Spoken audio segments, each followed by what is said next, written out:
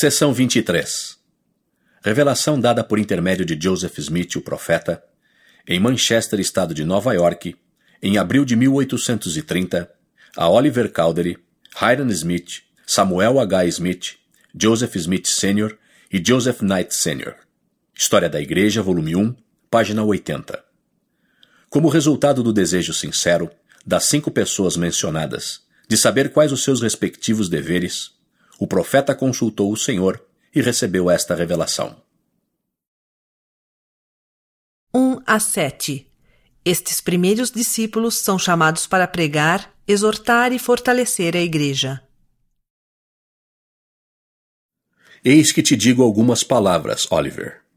Eis que abençoado és, e não estás sob condenação alguma. Acautela-te, porém, contra o orgulho, para que não caias em tentação. Dá a conhecer teu chamado à Igreja e também ao mundo. E teu coração será aberto para pregar a verdade de agora em diante e para sempre. Amém. Eis que te digo algumas palavras, Hiram. Pois também não estás sob condenação alguma, e teu coração está aberto e tua língua desatada. E teu chamado é para exortar e fortalecer a Igreja continuamente. Portanto, teu dever será para com a Igreja eternamente, e isto por causa de tua família. Amém. Eis que te digo algumas palavras, Samuel.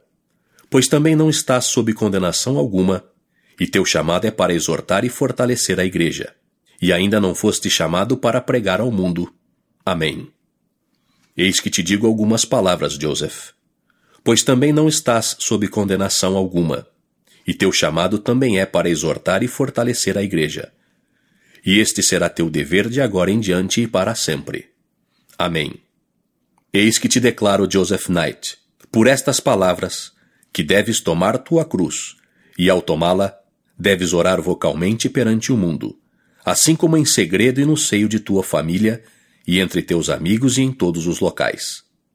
E eis que é teu dever unir-te à Igreja verdadeira e fazer com que tuas palavras sejam continuamente de exortação, para que recebas a recompensa do trabalhador.